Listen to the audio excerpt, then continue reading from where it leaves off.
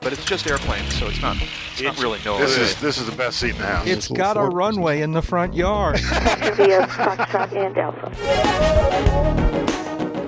Jeb, what are they thinking here? So, Sky, this is, at first I wasn't going to even put this on the story. I wasn't even going to include this in the final list but although I'm always open to bashing Airbus, but this is a story. What is they this? always speak so highly of you. I know. It's not really a story. It's just a product description on the Airbus military site. Yeah, and this is like the same Airbus that makes 320s and right and so forth. All right. Yeah, this is their military line of business. Okay, and so this is just a product page talking about their next generation satellites for military communication. Yes, and they're calling this product what? Skynet. What are they? Skynet 5, no less. Yeah, which makes you wonder about the first four. Now, Well, also makes me wonder which one debuted in the Terminator all those years ago. What version was that? Oh, that would give us a countdown number. Yeah. So this is Skynet 5, and the product that Airbus is calling Skynet is almost exactly the thing that went crazy and killed everybody in the movie. Am I right about this? Well, I think maybe it's a little less than what went crazy in the movie. This is just communication satellites. Somewhere there has to be a brain that feeds them the information they communicate. This just facilitates what the brain wants to do. I see. Yeah. Okay, so we're looking at a website. Who knows? Maybe Skynet 1 is the brain on the ground. So we're looking at a website that is space-airbusds.com. And the story is, it doesn't have it does. Next generation satellites for military communications services. Airbus Defence and Space is prime contractor for the design and build of the complete Skynet 5 system. Was this published on April 1st? I'm serious. This just can't be real. No. Again, this is program description or product description or something like that. This is not an April Fool's thing. This actually exists. Do these people not go to the movies? Well, that's where I was getting around to. This is just highlights the differences between European and American culture. No one in the United States would name anything Skynet without it being tongue-in-cheek or without it being an April Fool's joke or something like that.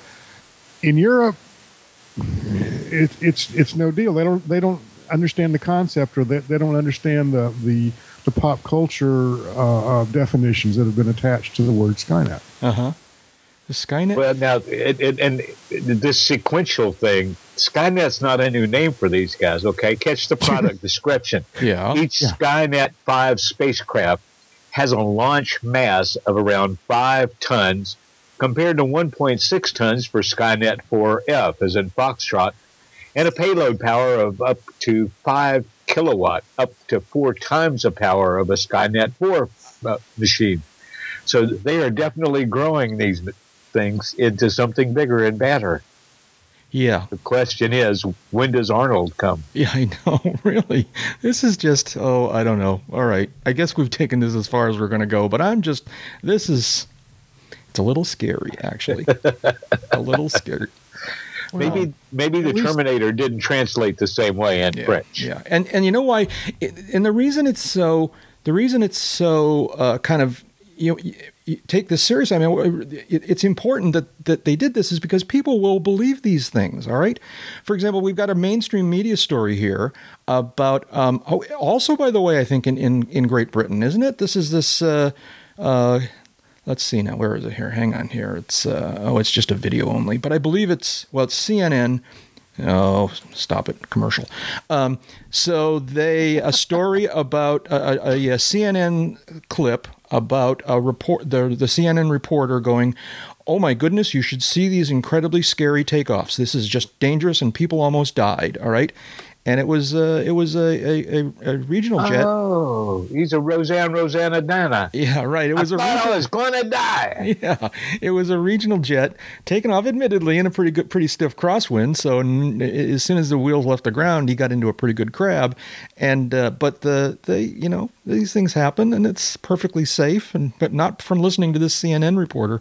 they, they're going, oh my goodness, and then they said, and there was other ones too, just barely made it to the ground. It's just people landing in a crosswind. Nobody ever barely makes it to the ground. Maybe you barely make it off the ground, but nobody barely makes it to the ground. Ground is a foregone conclusion when you take off. Right.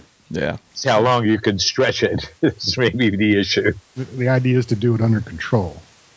Yeah. Yep. And walk away with a usable airplane. Yeah. And so, anyways, I don't know. I guess we just haven't done a podcast in long enough, and so I'm amazed by simpler things now. I don't know. It is what it is. It is what it is. It is. There's an episode title right there. It is what it is. Welcome, folks, to Uncontrolled Airspace, the General Aviation Podcast. I'm Jack Hodgson, coming to you from Papa in southern New Hampshire, and where spring is. It's definitely spring now. It's so nice now. It's like 70 degrees every day, and the trees are all green, and the grass is all green. And I rode my motorcycle for the first time today. That was pretty cool. So that's what's going on with me. I've got 3 of my really good friends in the virtual hangar with me today, and we're going to talk about airplanes for a little while. First of all, Jeb Burnside's out there talking to us from somewhere near Sarasota, Florida. Hi, Jeb. How you doing? I'm just living La Vida Loca. Is that what you're doing? Yeah, man. Okay. Tell me, what does La Vida Loca mean? It's summertime in Florida.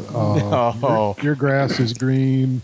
I'm cruising around with the top down earlier today, and the sun is strong, and it feels good, and it's just living La Vida Loca. My work's done for a few days. I got a staycation coming up. Life's good.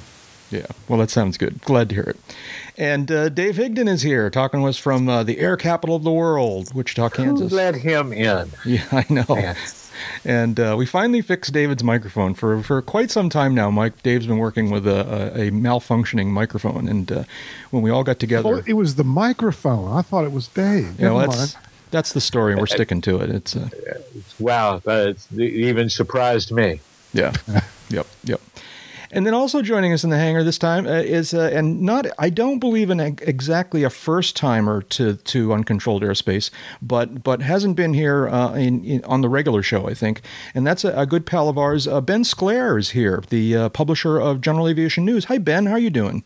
Hey, I'm doing well. Thanks. How are you guys doing? Good. So you are people like to know where we all sit. At least I think they do. So you're up in the Pacific Northwest, right? Washington State? I am, yeah. I'm up in Western Washington, a little burb called Tacoma. Mm-hmm. And, y'all ought to come out here because, we've got so much space out here that we have big circular airports. So we just always take off into the wind. We don't have to deal with the crabbing stuff. Literally an airfield, right? Right. Yeah, right. Exactly. No, I like it. Yeah. So a lot of people... The way they all used to be. That's the way they all used to be. That's the way they all used to be. That's exactly right. A lot of people know Ben in his role as publisher of General Aviation News, and you also do the what's it called? The Pulse of Aviation is the online version. Is that right? Well, that's the email edition of our website. Okay. Because everybody in media has to be publishing on no less than about 25 different platforms. But of course, that's what it's all about. And so that's our daily email edition. And then one week of the year, or maybe a week and a half of the year, you guys also publish the Sun and Fun Daily, right? That's correct. Yeah. So still recovering from that from this year. So, yeah. But yeah, good stuff. Tell us a little bit about yourself. So, you come from an aviation family, and you do, I believe, you do a lot of flying yourself. What's your background as a pilot? So I got my first ride when I was 2 weeks old, with my dad, and grew up on a residential air park in Spanaway, Washington, called Shady Acres. Started flying ultralights after my dad and I built a Robertson B1RD when I was 13 years old, and started up and down the runway taxiing, and then a foot off the ground and 2 feet off the ground and 5 feet, and finally around the pattern, and then sold a J3 on my 16th birthday, got my private shortly after 17. Wow, and, cool. University of North Dakota I was going to go be an airline pilot, and decided very quickly I didn't want to do that. So okay. Came home to enjoy the the power and wealth of being a magazine publisher. Yeah, okay. I think you're being a little facetious there, but Maybe just a tad. it's a great job as far as I'm concerned. And the family business. Did your dad found the newspaper or? No, my mom and dad bought it about 2 weeks after I was born. We were in Oklahoma City at the time, and my dad hung up phone with Jack Brown, the previous owner of the Northwest Flyer, and turned and looked at my mom and said, "Well, we bought the damn thing. Now what do we do?" And so we put everybody, my sister, me, and my mom and dad in the car and drove up to Washington and started this part of the journey of our life. Yeah. Well, that's cool. Well, welcome to our virtual hangar here, and we've been looking forward to. We kind of had this conversation when we were down at Lakeland, and we said, well, yeah, Ben should be on the podcast. Yeah. Why hasn't he ever been? So I think you actually may have been on like a daily at Oshkosh or Sun and Fun or something like that. Sounds right. Or maybe stepped in for a few minutes on one of the full blown episodes or something like that. But so welcome. Yeah, I gotta ask. Yeah. What when you were just starting out your career, trying to figure out what you wanted to be when you grew up, you were going to pursue the airline pilot career. What made you change your mind? Was there one thing or a series of things or? Yeah, no, actually, it was actually pretty simple. So I grew up on an air park, like I said. Sure. We had our cars sat outside. Our airplanes were in the garage, so to speak. Yeah. Sure. And so you land and you taxi up to the hangar and in your front yard and you put your airplane away. I'd been flying for as a passenger multi-thousand hours and as a pilot a couple hundred by the time I got to the University of North Dakota, and I was going up against kids, fellow students that they barely knew what an airplane was, and they knew, that age-old story. I saw an airplane fly over the farm, and I knew that's what I wanted to do for the rest of my life. Mm-hmm. Well, I was already there. I'd already done that. I've been there, done that. Got the card, got the T-shirt, and so it wasn't as exciting to me. I enjoyed learning and getting added additional ratings, but I was in college mode, man. I was there to have a good time and meet people and enjoy life. And mm-hmm. I didn't have what it took to go sit out at the airport and wait 5 hours for a plane to return from across country on a weekend so I could get my cross country in. And I was literally sitting there at the airport thinking, this is what it's going to be like trying to get a job in the airline industry. Hmm. And like, that isn't for me. Mm-hmm. Yep. So I hate to sound like I'm a wimp, but no. No, you're a pilot. You're not a wimp. But it's interesting that, some people go the airline route. It's a different kind of flying as far as I can tell. It's a really very different kind of experience from a pilot perspective. Absolutely. Got a lot of friends that are, my best man's a FedEx pilot. So, I'm certainly well aware of what goes on in the industry. Yeah. So, not for me. For a long time, you guys had that pink airplane. Do you still have it? No, we don't. What was that airplane? That was a 1973 E model E55 Baron, mm-hmm. Beechcraft Baron. And I think I know, but tell me where the pink color connection comes from. So for years and years, our classified pages in General Aviation News were printed on pink newsprint, mm-hmm. and we were known for the pink pages. And so when it came time to paint the Baron, I said, let's paint that sucker pink, bright pink. And we did. It looked like a Neapolitan ice cream. The front third of the airplane was pink, and then it faded. There was no sharp lines. It was a fade into white. And then it faded into black at the tail, and it was pretty cool. Yeah. Now, and you still have the pink shirts, though, right? That's your signature shirt for when you're out in the field, so to speak. Right. Yeah. When we're out at shows, we wear a bright pink shirt. It's with our logo on it, of course. And for Oshkosh, a lot of people think we're controllers because they've been wearing those for a long time as well. I don't know who started first, but somebody asks me where to go, I'll happily tell them. Yeah. I can imagine that some people might confuse them, but I can tell them apart instantly. I think they're a slightly different pink, and it's different, but they're very recognizable as far as I'm concerned. Right. Now, before we move on, one other thing, so Jeb, you're the safety guy, and we all pay attention to this stuff. They say that an airplane accident is never the result of one particular instance or thing or happening. All right, it's usually the end of a chain of missteps. I guess missteps is a bad choice of words, and you'll see why. A chain of events or decisions. But it's a chain of events, all right? And using that logic, what we can say is that Ben is one of the people who's responsible for the creation of the Uncontrolled Airspace podcast. Because Ben is the one who was crazy enough or smart enough or whatever, leap of faith enough to invite me to write a column for the Oshkosh Fly-In Daily back in the days when his organization published it. All right, so I went to that newspaper to first publish what became the Around the Field column. And it was there that I met Dave, and Dave and I became friends. And then Dave eventually introduced me to Jeb, and the three of us became friends and had our various conversations, which led ultimately to the mishap that is the Uncontrolled Airspace podcast. The ongoing train wreck. Yeah. So see, there you go, Ben. You're okay. For all your fault. For all you listeners, I am so sorry. You should be. You'll eventually pay. There's no question about it. Yeah. Anyways, what else is going on here? Let's see now. What's on the list here? ADSB. Here we go. All right. So. Oh, man. Yeah. So let's see now. Let's see if we can figure out what's going on here. A few years back, the Feds, FAA, I guess, said that there's a date in the future by which you all have to have, or not all, but most everybody has to have ADSB gear, ADSB out gear in their airplanes. And then we've been talking about it off and on for a while now, and we've been saying, well, maybe they'll, cut us some slack because it's kind of getting close to the end. And well, they finally, I don't know. What is happening? I don't even know what's happening.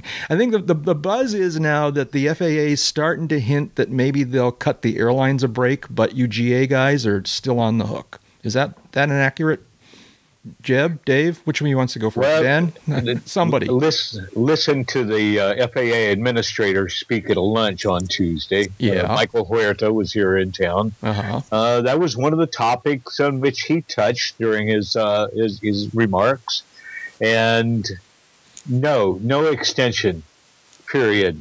Unequivocal about it. And then later on the same day, this story breaks that the FAA may be willing to negotiate a deal with the major carriers because of something that is actually fairly accurate. There's not a lot of solutions for all those different airliners out there yet. Came across this doing some articles for one of my client publications about ADSB out for GA, and there was this break when you got into older GA aircraft that were certificated under Part 25. A lot of their avionics manufacturers hadn't yet developed a way for them to update and still keep the same architecture. Mm-hmm. It's not as simple as just replacing a transponder or replacing a GPS on a lot of them. And the word from the avionics makers was, we're working on it and we expect a solution in the next year. Well, if you take another year out of the time remaining to 2020, that's not a lot of time to make sure that about 8,000 airliners are converted. Particularly if you look at the kind of maintenance cycles that they run, chances are they're not going to want to touch that except at a C or maybe even a D check. Mm-hmm, mm-hmm, yeah. Ben, we're looking at the brief report that you guys put in GA News website back a few days now, and what do you have to add to this? What are you hearing about this whole thing? Is there going to be any extension? Are GA pilots going to be cut a break? I highly doubt it. I at this point, I think it's. I think you're starting to see some prices drop, and I want to thank Jeb. Jeb's the one that pointed this story out to me. It's Jack who found it. Jack, where did you find this? How did you come across this? All right, hang on. David, I think you find. I'm just passing it. What I sent to you, Ben, I got from this list. Oh yeah. All right. So it's all Jack's fault. All right. Well, hang on a second then. All right. Let's do some. Well, then I guess it's my fault because I'm the one that introduced Jack to, or Yeah. No. See. Right, There you go. back. So okay. So anyway, no. Will the circle be unbroken? Right. I think it's the usual. Follow the money. Thank you. The big boys, they have the money, and they're going to say, look, this isn't going to work. We're not ready, and your systems aren't ready for what we have. Mm-hmm. And so they'll get their grace period. Absolutely. What's going to happen? Are they going to shut the airlines down? That's not going to happen. For the rest of us, prices are dropping and installs are picking up. And frankly, I think you're going to see. I think before 2020, you're going to see a portable solution. Well, yeah, I don't disagree with any of that. Dave, I got to go back. You say that the equipage requirements on Part 25 aircraft are jet transports are different than for Part 23. And on one level, I didn't say that. You alluded to that. We can go back and get the transcript, but you basically said that. Let me ask the question this way then. What's different? Why can I not take a TSO'd solution, even though it was designed for a Part 23 airplane? Why can I not take a TSO'd solution and mount it in a Part 25 aircraft? What's the rule? Show me the rule. Oh, you absolutely can do that. But if you want it to work with your existing transponder or your other existing equipment, like a navigator, you got to have a GPS navigator. And by the TSO you're talking about, it's got to be a WAAS navigator. Why do I have to have... A lot of the airliners don't have WAAS navigators. That's really where the hang-up's coming. I understand all that. But if I can get a compliant solution for $2,000, which is a doable prospect these days, that's the retail price, by the way. If I can get a workable, compliant solution for $2,000 that has WAAS GPS built into it, and not coincidentally works on 978, but that's a whole other topic. Why can't an airline operating, say, an MD-80 or an older 7.5 or something, or a 7.3, why can't they do that also? I'm not sure. They may need an STC for that. Oh, I need an STC for my airplane. And then there's got the FAA's made it a little more flexible for GA, at least, to install some of this equipment on field approval basis, but not like they wanted, not like the community wanted. Mm-hmm. Okay. But I don't know what the industry seems to want to be able to plug in a TSO'd WAAS GPS into systems that have TSO'd non-WAAS GPS receivers now. Right. And they're talking to the FAA. The FAA's got their... Mm-hmm. They've got the FAA's ear. Two things. Go ahead, Jeb. No, Jack, go ahead, please. Two things here. First of all, Ben, were you trying to jump in here at one point? Well, I just very facetiously say that that if that $2,000 solution were $102,000, I think it would fly. Well, really? Yeah, because that would mean something, that it's more tested, or it's had more paperwork under it, or over it, or around it. It's a solution that works, but we all know that the airline standards are now you're much more stringent. Yeah. Well, I apparently they're not, Ben, and I don't mean to quibble with you, but apparently they're not, in that what the airlines are asking for is an exemption from standards that apply to everybody else. Yeah. Okay. So I don't know. I mean, but Ben, you hit the nail on the head when you're talking about you follow the money, and that's what's coming down here. For years, the FAA has been telling us that everybody, quote everybody, I'm making finger quotes here for. I can see that on the video. Yeah, you can see that. Is going to be ADS-B compliant by 2020, or they're not going to be allowed in the airspace. And now there's this little backroom deal that's been in the works for well, since late last year at the earliest, at the latest, I should say. And now we're just now hearing about it. It's all of a piece. Yeah. One quick question before we move on here. Ben mentioned that, and I think he's right, that the portable devices are coming down in price and rising in sophistication. There's another story that didn't make it onto our short list, but is a little bit further down. I just sent you a link by way of Skype. And I'm not sure I completely understand the story, so tell me, is this related? It's that, wait a minute, I've lost it here. It is...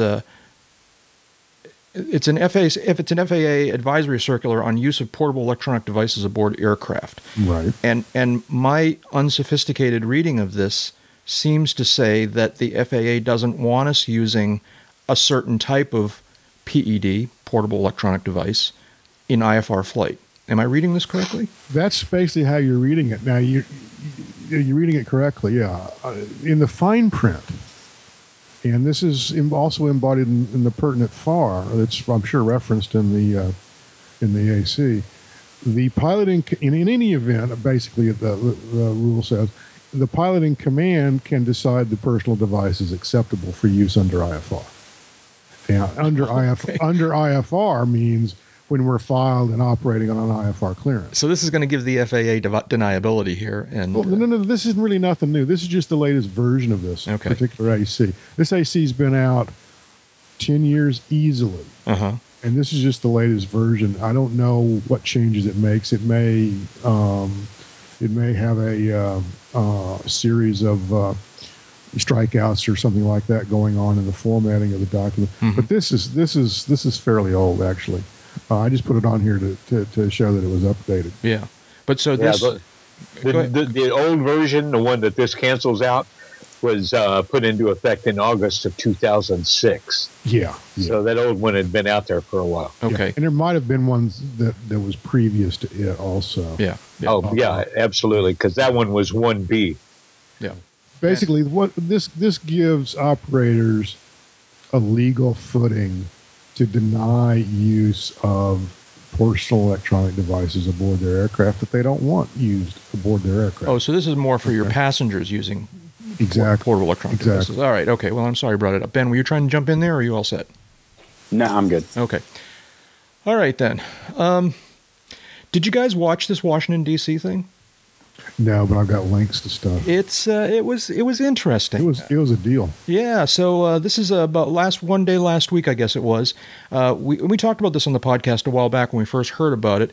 This is the celebration or memorial for the ending of the World War II in Europe by having a warbird fly right over Washington, D.C., right over the mall and the Capitol building and the White House and the Washington Monument in that area, and we thought it was remarkable on a number of different levels, not the least of which was the now I'm making finger quotes, security issues.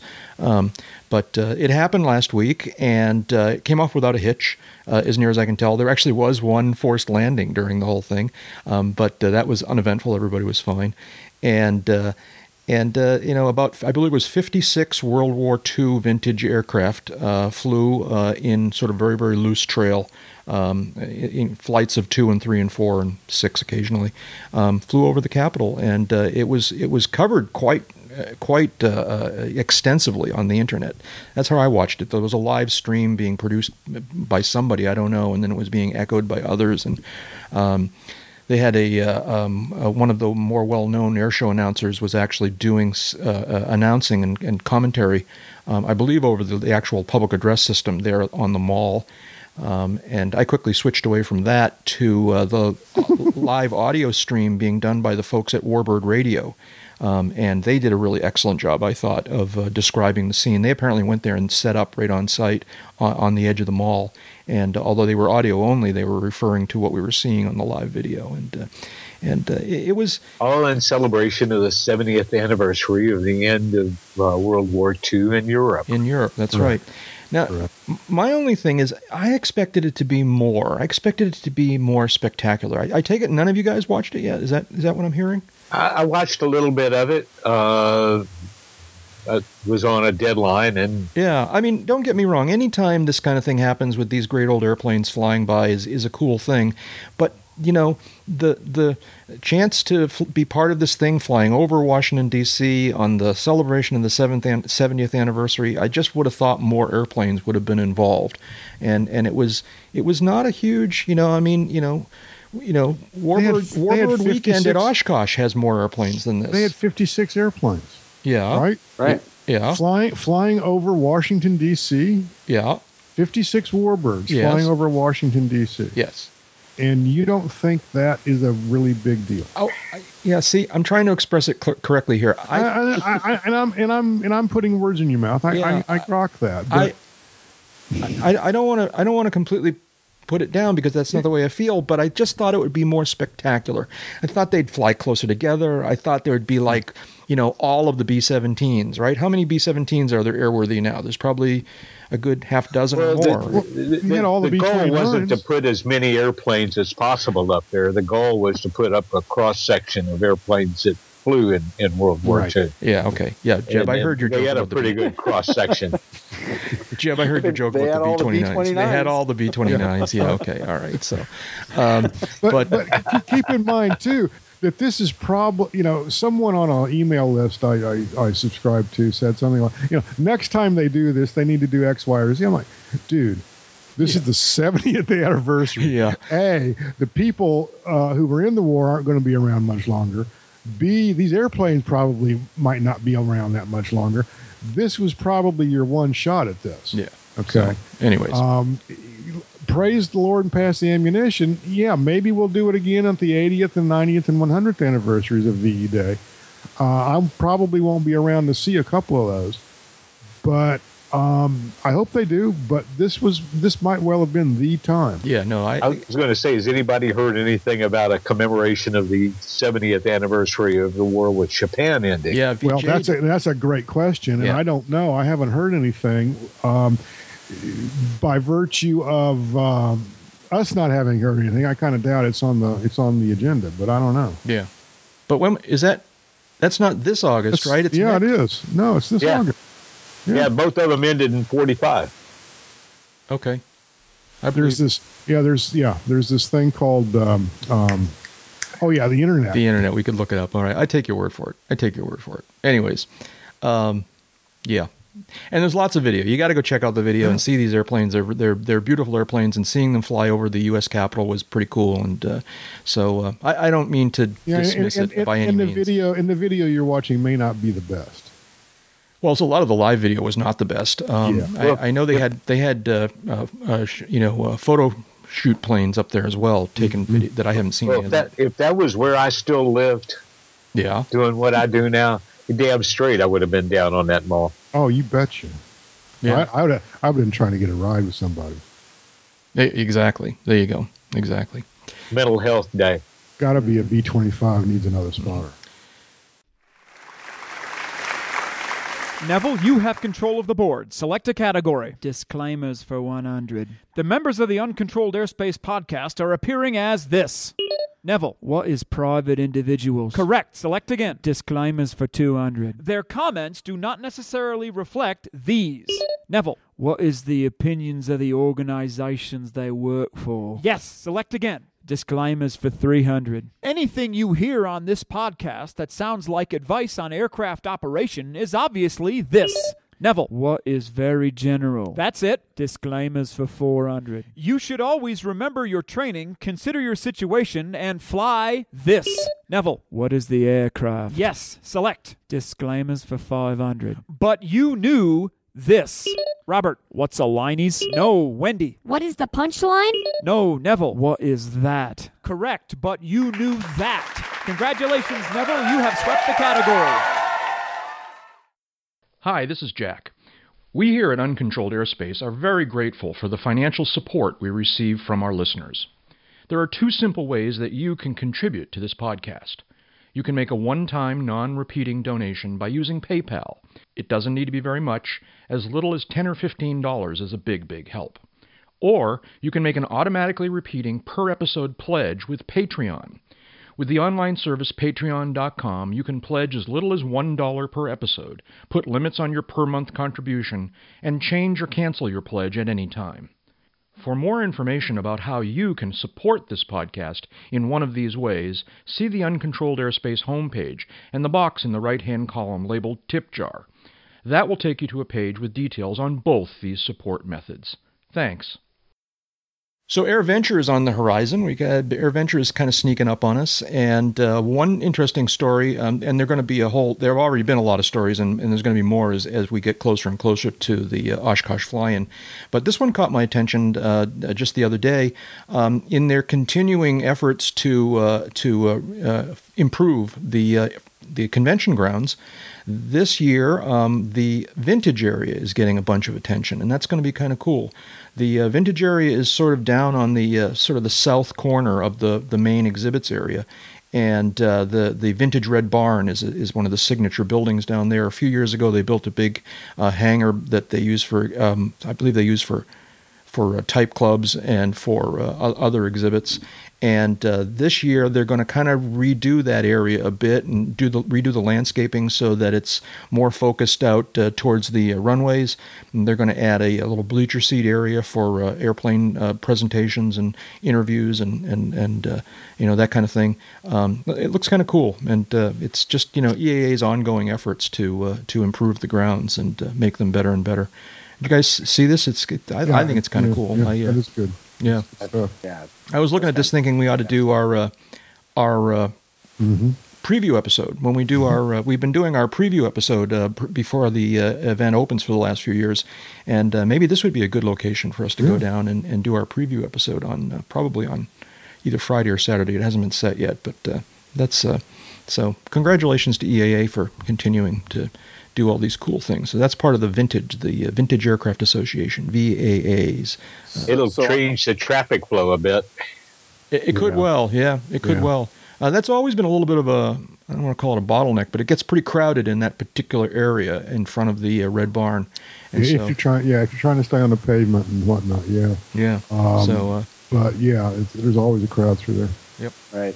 So the funny thing I thought from this story was, you got this lineup of all the bigwigs from EAA getting ready to move dirt, and the funny thing is several of the people have jackets, some people have gloves on, and we're going to be there in 56 days or whatever it is. None of us are going to be wearing long pants and jackets. That's right. I think that's ironic and funny, and I know you guys have been up in Oshkosh when the fly-in is not going on, and how different it feels to be there. It feels different, but whenever I've gone there off season, if you will, I've always, and this is cliche, but it really feels this way. I've walked around, for example, I go out onto the North 40 campground area when there are no airplanes around there. Mm-hmm. And the feeling that comes into my mind every single time is the force is strong in this place. All right. and that's a cliche, but I really do have that feeling. All right. You walk around these grounds, and even without the airplanes and without all the activities, I still have this sense of energy that is so, I guess it's because it's so pervasive during the 10 days of AirVenture that it echoes throughout the year, at least in my mind. And it's very cool. But you're right, it is funny to see people wearing jackets. And at Oshkosh, you really want an experience, go there in the wintertime, see the snow. Right. Did you see that?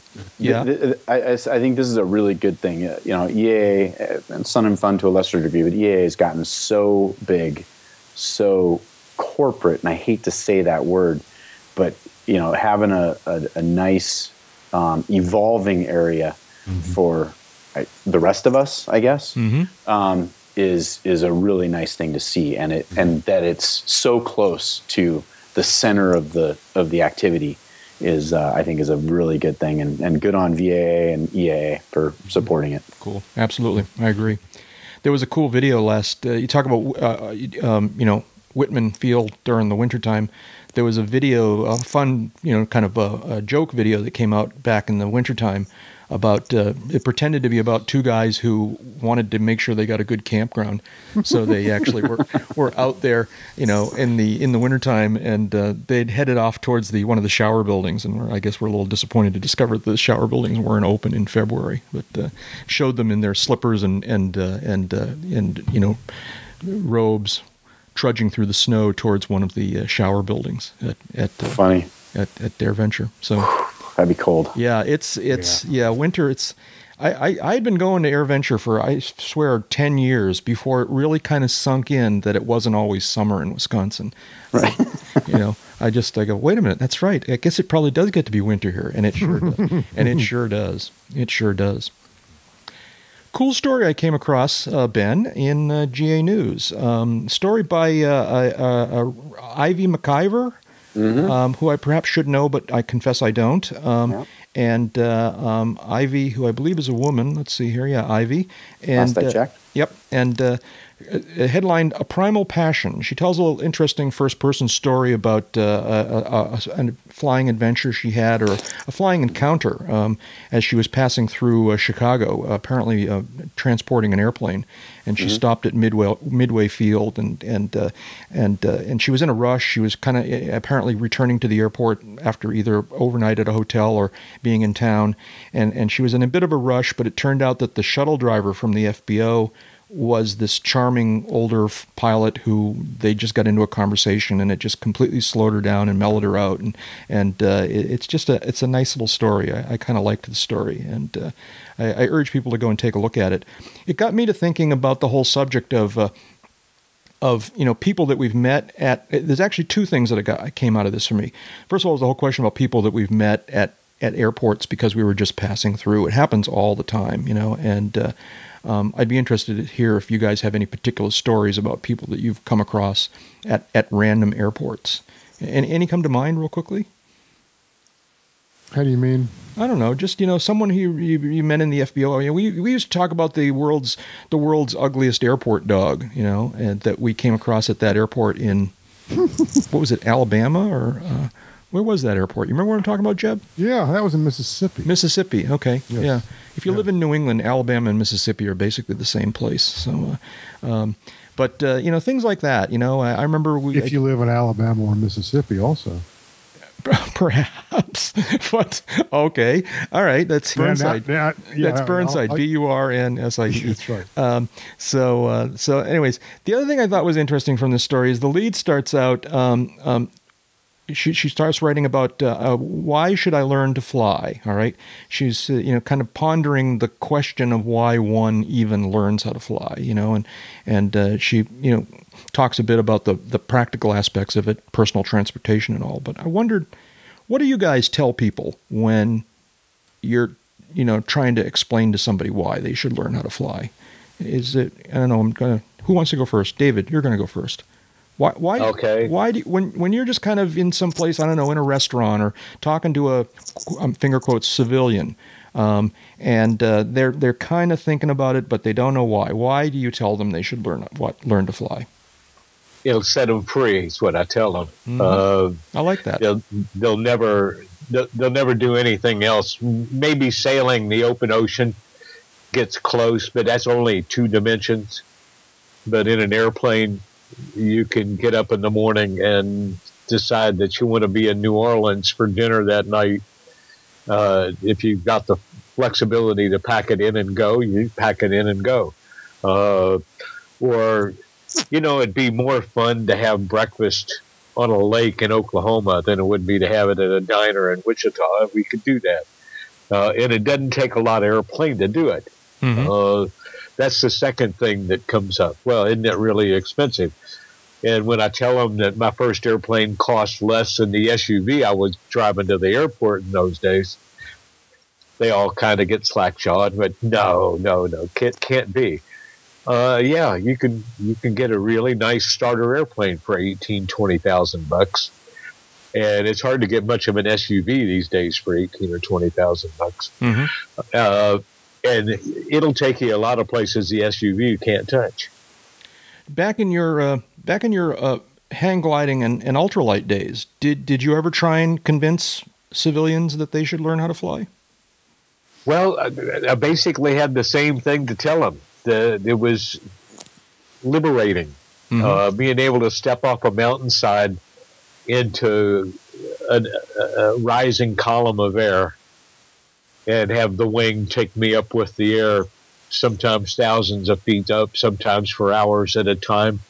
No gas, no sound, just the air moving over your ears. sometimes soaring with great birds like turkey vultures or red-tailed hawks, or once in a while maybe even an eagle. Yeah, you don't get that experience anywhere else. Yeah. And there was never a choice for me. From my 8-year-old experience riding in my uncle's 182, sitting on a stack of real estate books in the right seat, that was it. From that point on, it was like, I am going to fly someday. Yeah.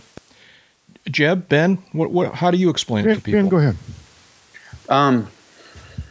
There's two questions there. The stories of things, experiences we've had with people, and then learning to fly. For me, the second question first. The reason to learn to fly is the trigger is different for everybody. Some people it's a bucket list. Some people it's a business goal. Some people it's something else. Mm-hmm. And I usually try and tap into what I sense their pull might be, and glom onto that. You're not gonna sell somebody on the magic of flying if they're looking at a 5-state sales territory and how they can get around more efficiently, and vice versa. So it depends. But it's a pretty easy conversation to have if you're capable of listening to what they're saying. Mm-hmm. And I think that's the struggle for most people, because we look at it from pilot perspective and like, why wouldn't you want to learn to fly? Why wouldn't this be a goal of yours? Mm-hmm. And it's not so obvious for sadly for most of the rest of the population. Mm-hmm. But the Ivy's, I think she called him Beaver Bob, the shuttle driver. Mm-hmm. We've all got experiences like that. The one for me and it's is a kind of an esoteric experience. Is a woman that I haven't seen in a couple of years, but I still know, named Mary Sturdivant. She still goes to the same church that I no longer go to. And she was a WASP, and just an absolutely dynamic, engaging, fun woman. Mm-hmm. And by WASP, you mean one of the World War II women, right? Yeah. Yep. Auxiliary, is it auxiliary service pilots? Sounds right. I believe she got to drag the targets that the men folk were flying and shooting at. Now that's a job I don't think I would want. Yeah. And the thing that always kind of made it really in an artsy kind of way or an esoteric kind of way for me was whenever church broke, she was on the altar guild, and so she always would turn up to the altar to start cleaning it after the service, mm-hmm. while everybody else was going down the aisle away from the altar. And I'm like, that's a woman that's been going upstream her entire life. and every week we'd see that, and I'm just like, yep, that's a great way to look at it. So neat lady. Yeah, Jeb. Cool. I've kind of lost the flick on what the real question here is. I think one thing I try to tell people is the efficiency. If you want to go somewhere, as Dave was talking earlier, if you want to go somewhere, chances are the easiest and quickest way to get there is to fly yourself. Mm-hmm. Mm-hmm. It's nothing. The experience is nothing like being on an airliner. The only relationship to being in an airliner is that you're up in the air. Mm-hmm. The view out the window is different. The view out the front of the airplane you don't have in an airliner. Yep. The sense of being in this ocean of air and being part of that, as opposed to being stuck on the ground, is not something you obtain in the back of an airliner. It's not something that you think about really when you're back in an airliner, because you don't have the view out the windows. You don't have that sense of things moving by, and you're not able to really encompass everything that you can see from that altitude. So it's not even half a loaf. It's it's warm beer. But I like it, Jeb, when you refer sometimes to airplanes as being, I'm trying to lead you into this, as some sort of device. oh yeah. It's a weather modification machine. Yes. Yes. Yes. You get in it, you close the door, you manipulate the controls for a couple hours, you open the door, the weather's changed. Yeah. Right. I'm sure lots of people have lots of different reactions to this kind of thing, but it's, Yep. it's very cool. It's changed my life for sure, lots of different ways. All right. Well, it was always a skill I wanted to have. Mm-hmm. There was never a time, I don't think, that it was not something I did not. It was not something I wanted to do. Yeah. And I certainly understand how others have to be cajoled or convinced on one level, but on why would you not want to learn how to fly? Why would you not want to be able to do that? Yeah. No, I agree. Moving on. I'm sorry. Somebody want to add something? I was just going to say that I don't even understand the question. That's right. To a certain extent, I agree with that. Yeah. So, Jeb, so are you trying to tell me that a Florida man did something odd? This just seems so. Yeah, we've been picking around here, and trying to figure out some things that we could maybe bring to the podcast, and this whole Florida man thing is occurring, and Twitter and we're going to keep in mind the fact that you are a Florida man. Right? We're so you had to go and remind everybody. So, but now see, if Higdon would try to do this on the podcast, then it wouldn't really work. Yeah. Being from Kansas, of course. Yep. So it has to be me to do this. So anyway, I'm going to try to do this. Okay. All right. Yes. Yeah. Okay. I'm going to try to do this thing every episode where there's a story about a Florida man involving an airplane somewhere in the news that is of a humorous nature. It can be made into something humorous by us. Okay. What do you got? There's two or three things out there. I just sent you all a link. Headline is perfect. Florida man tried to steal $2.5 million airplane. Said he was headed to Chicago. And this is from Daily News. I don't know if this is London Daily News or what Daily News. New York. New York Daily News. Thank you. Okay.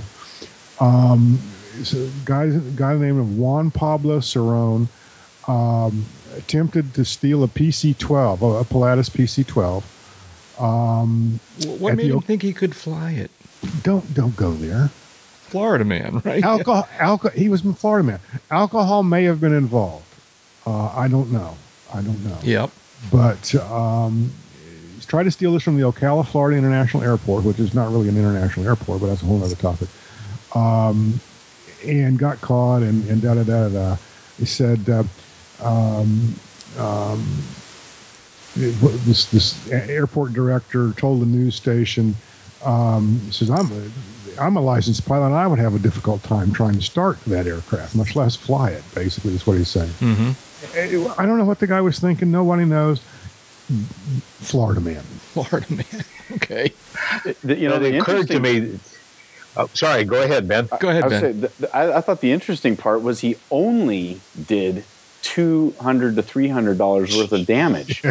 I mean, hey, if you're gonna bust into a PC-12, you need to get this guy because he's going to do as little damage as he can possibly do to your $2.5 million airplane. Maybe he's trying out for one of those airport repo. There you go. Yeah. Yeah. Okay. Not really doing damage to the airplane to retrieve it. Right. Who knows? The way they described him ransacking the airplane made me wonder if he was looking for the keys. Maybe he was ripping it apart. Apparently, police say that this guy Cerrone claimed to own a single-engine aircraft, and I would imagine not quite like the PC-12. But I would imagine not quite like the PC-12. Yeah. It ran amok inside the airplane, pulling down oxygen masks, inflating life vests, and removing the propeller ties and safety block. Basically, what did you secure the airplane with? The propeller ties and wheel chocks and removed before flight banners. But the real tragedy Yeah. is magazines were also described as found tossed about the cabin. Come on now. As a magazine guy, come on. Yeah, I know, really. Where's you his mess with the respect? oxygen mask, that's fine. Life vests, okay. Leave the magazines alone. But see, I don't understand that one either, because magazines are always found tossed around the cabin after one of my landings. Well, I think that's why they raised the bail, the bond required from 50 to 51,000. The magazine, the other $1,000. Right. Clearly That's has got to be it. no That's respect gotta for be the it. law and is likely to, right, exactly. All right, Anyway, well, that's this episode's Florida. Florida man. All right. Man. Shout outs. What do we got here? Shout outs. We talked a couple episodes ago about someone who was trying to get the I don't know, investigation's not the right word, but to get the NTSB to kind of look more closely at the Buddy Holly crash. And apparently the FAA has said, no, we don't think so. Which agency, Jack? What did I say? NTSB. What did I NTSB. What did I say? NTSB. The second time you said the FAA. Okay, well, whoever. You get the idea. Nobody's going to look at it again. And, yeah, so just to kind of close the loop on this one, that they're not going to pick up the investigation and go further with it. Any other shout-outs? Who's got a shout-out? Anybody? Anybody? Anybody? I'll do this one real quick. Go ahead. Guys, kids, boys and girls of all ages, if you don't have your NOTAM yet, It's that time of year, folks. it's that time of year. The Oshkosh NOTAM is available, and we'll put a link to it in the show notes. Get the NOTAM, understand the NOTAM, have the NOTAM in the airplane. In the cockpit part of the airplane. Yeah. Thank you. Not in the tail, not in the baggage. All kidding aside, this is a pretty serious thing, and if you're going to fly into to AirVenture, it can be done by mere mortals, but it requires preparation and clear thought. It can easily be done by mere mortals. It does require some planning and some understanding. Once you think about the logical steps here, they're all very logical. They're all fairly easy to perform. It's just more than you're accustomed to. And oh, by the way, there are other airplanes around, trying to do the same thing at the same time. Mm-hmm, mm-hmm. I'm just taking a quick peek at it here. The summary of changes for 2015 say there is going to be a MOA active in central Wisconsin, so you want to make sure you're aware of that. There's going to be TFRs near Milwaukee during some of the days of the event. Apparently, there's a change to the Fisk VFR arrival description, which is that arrival has been around for a long time, but I guess maybe they've tweaked it. COM frequencies are being updated. IFR departure routings apparently have been modified. So there are things that are different. Even if you looked at it last year, look at it again this year. Read the whole thing. Because it will make the whole experience both more pleasant and more safe for you and for everybody. So please. Bring it. I was going to make a joke about signing it. You never get over the fact that people actually want. We made a joke one time about signing people's NOTAMs, and every year a couple people bring us a NOTAM and ask us to sign it, and it's very touching. But we'll do it again. And we'll do it again. Right. We'll happily do it again. But it's a little odd. I mean, it feels odd. It's not odd. It just feels odd. And, we're always very humbled and surprised by our listeners, and that's one more manifestation. Yeah. What else? I have one quick shout out. I just want to thank, and I didn't really write any words to prepare myself for this, and I should have because it's important to me, but a couple episodes ago we announced that we have a new way for people to support the podcast, and that is by making a pledge per episode through the Patreon site. And we've been very, very touched by the number of people who have actually followed through and done this. It's just very, very cool, and we really appreciate it. And it helps us with a lot of the expenses of the podcast and for us to upgrade the gear, which we haven't done in in quite some time, and just to kind of take care of hosting and all those kinds of things. So we're just a big thank you to the folks that have already signed up to pledge some money through the Patreon site. You probably heard about halfway through this episode a more detailed pitch on how you actually can do that and what it's all about. But thank you to those who have done it already. We really appreciate it. It's very cool. Any other shout-outs? Anybody? Really? I got a quick one. Yeah, go. So I didn't really prepare for this either, but so from I guess probably the granddaddy of aviation podcasts, Uncontrolled Airspace. A couple of guys that I've been working with for the last 6-8 months, something like that. Alex Udris and Colin Cutler from Bold Method. They just launched a new podcast called Direct 2. It's quite entertaining. Takes very much from the cue of NPR in the production styling, and well researched, well produced. And I would encourage people to go take a look at that. And they've got some. Their website boldmethod.com is highly entertaining and engaging and educational, and their podcast is very much the same. They've just dropped their second podcast. How many have you guys done? This is 382. Okay, so they're almost to you. They're right in your six. But they've got some good stuff. So I'm sure they will be around. I haven't had a chance to listen yet. I only just heard about the podcast. I heard about the website a while back, but the podcast I only just obviously because it's only been out for a couple episodes. But I've got it on my list, and I hope to give it a listen sometime soon. So very cool, very cool. Any other shout outs? Jeb, Dave, Fork Time. Fork time. Thank you, guys. It's always a pleasure to get together with you. Ben, welcome, and we're glad you were able to join us. And, hell, let's do it again sometime. Ben Sclair is a pilot and the publisher of General Aviation News, also of the daily online Pulse of Aviation, and each spring, the Sun and Fun daily Sun and Fun Today. Ben, what have you guys been working on? Anything fun going on over there, or things that you've been working on personally? Oh boy, drumming up sales, in the aviation magazine business, trying to drum up advertising sales and subscription sales, trying to do a better job today than I did yesterday, and set myself up for better tomorrow. And some days are better than others. Yeah. There you go. It's always a good one foot in front of the other. Just keep putting one foot in front of the other. There you go. Hate to be cliched, but that's just trying to come up with some great content. Where can people find all of this stuff I've mentioned on the internet? How can they find you guys? Well, we're at generalaviationnews.com. That'll get you pretty much wherever you need to be. We've got a subscribe link there, and just lots of great content on a daily basis. We're updating just about every day. Mm-hmm. And I've been reading lots of good.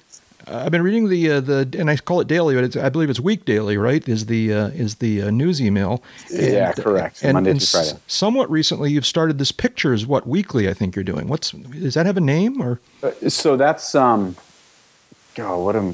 what are you calling it? You're calling it now. I'm blanking on it too. Thing? Right, but it's cool. You just got a handful of I think it's called the Pulse Hangar Flying. Yeah, there we go. I take some of the comments that are posted to our website, and on Saturday morning send out 3 items that I thought were some pretty interesting comments to kind of keep the conversation going over the weekend. Yeah. So very, very cool. So and are you on Twitter or anything like that? Yeah, we are.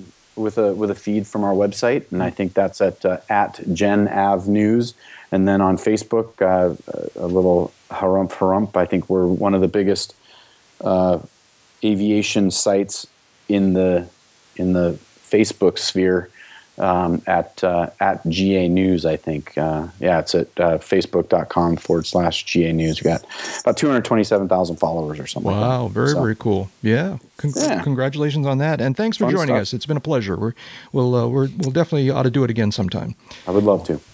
Jeb Burnside is a freelance aviation writer and editor, serving as the editor-in-chief of Aviation Safety Magazine. Jeb, what have you been up to? Trying to glow. Trying to glow. Are you closer to a next magazine or to the last magazine? No, I'm very much just recently put one to bed. Uh-huh. So I'm still kind of vibrating to a different Right. different frequency. Yep. That and a couple of other big projects that were due and finished up recently. So I'm literally taking a staycation next week. I'm not doing this with y'all again for a while. Yep. What's that? Oh, well, that's the way you feel about it. Right? Where can people find you? Where can people find you on the internet, Jeb? Aviationsafetymagazine.com. You can find me on AEA.net. You can find me on the Twitter machine at BurnsideJ. And who knows? Coming soon somewhere else, maybe. There you go. And Dave Higdon is an aviation photographer, an aviation journalist, and the U.S. editor for London's AvBuyer magazine. David, what are you working on? Well, one of my pieces landed on the avionics news cover this month, talking about ADS-B around the world and how different standards and different deadlines are in effect in different parts of the globe. Other than that, it's pretty much the same old bun, burger, bun. There you go. Where can people find you on the internet, David? Avionics, AEA.net for the avionics news link, avbuyer.com, click on the magazine. I'm on the Twitter at Real Higdon. And other than that, I'm just a wild card Google search away from being a physics professor. There we go. And I'm Jack Hodgson. I'm a private pilot, a freelance writer, and a new media producer. Follow me on Twitter. It's twitter.com/Jack Hodgson. Also, learn more than you ever really wanted to know about me at jackhodgson.com and aroundthefield.net. I have all kinds of aviation-related publishing projects in the works right now. None of that I'm going to make an announcement about yet, but if you want to stay in touch with those things, you can go to aroundthefield.net, and there's an email sign-up subscription thing there that you can join, and you'll instantly get the latest, greatest on the things that I'm doing when the time comes to make those announcements. So that's me. But there are a lot of other people involved with this podcast. Big thanks to Jeff Ward for his help with the show notes and in the forums. Thanks to Mike Morgan and Royce Earl and Jim Goldman and to the many other listeners who have created the UCAP disclaimer clips. We just heard the first of Mike Morgan's promos that he does for us every summer at Oshkosh, and it is sublime. It's typically irreverent and disrespectful, and we love it. So very, very cool what Mike does there. And all those wanted posters are fake. Well, the ones with my face on them are, but I'm not so sure about those with your face on them. That's right. There aren't any with my face on them. Don't forget. That's what you think. Don't forget to check out the rest of the UCAP website. You can chat with us directly and with many of the fellow listeners in the Uncontrolled Airspace forums, and there's much, much more there as well. So, David, was there something you were going to tell us? Best way to live long and happy is to go fly, because as you've been learning here, time spent flying is not subtracted from your lifespan. Bye-bye. And that's enough talk, and let's go flying. That's all, folks.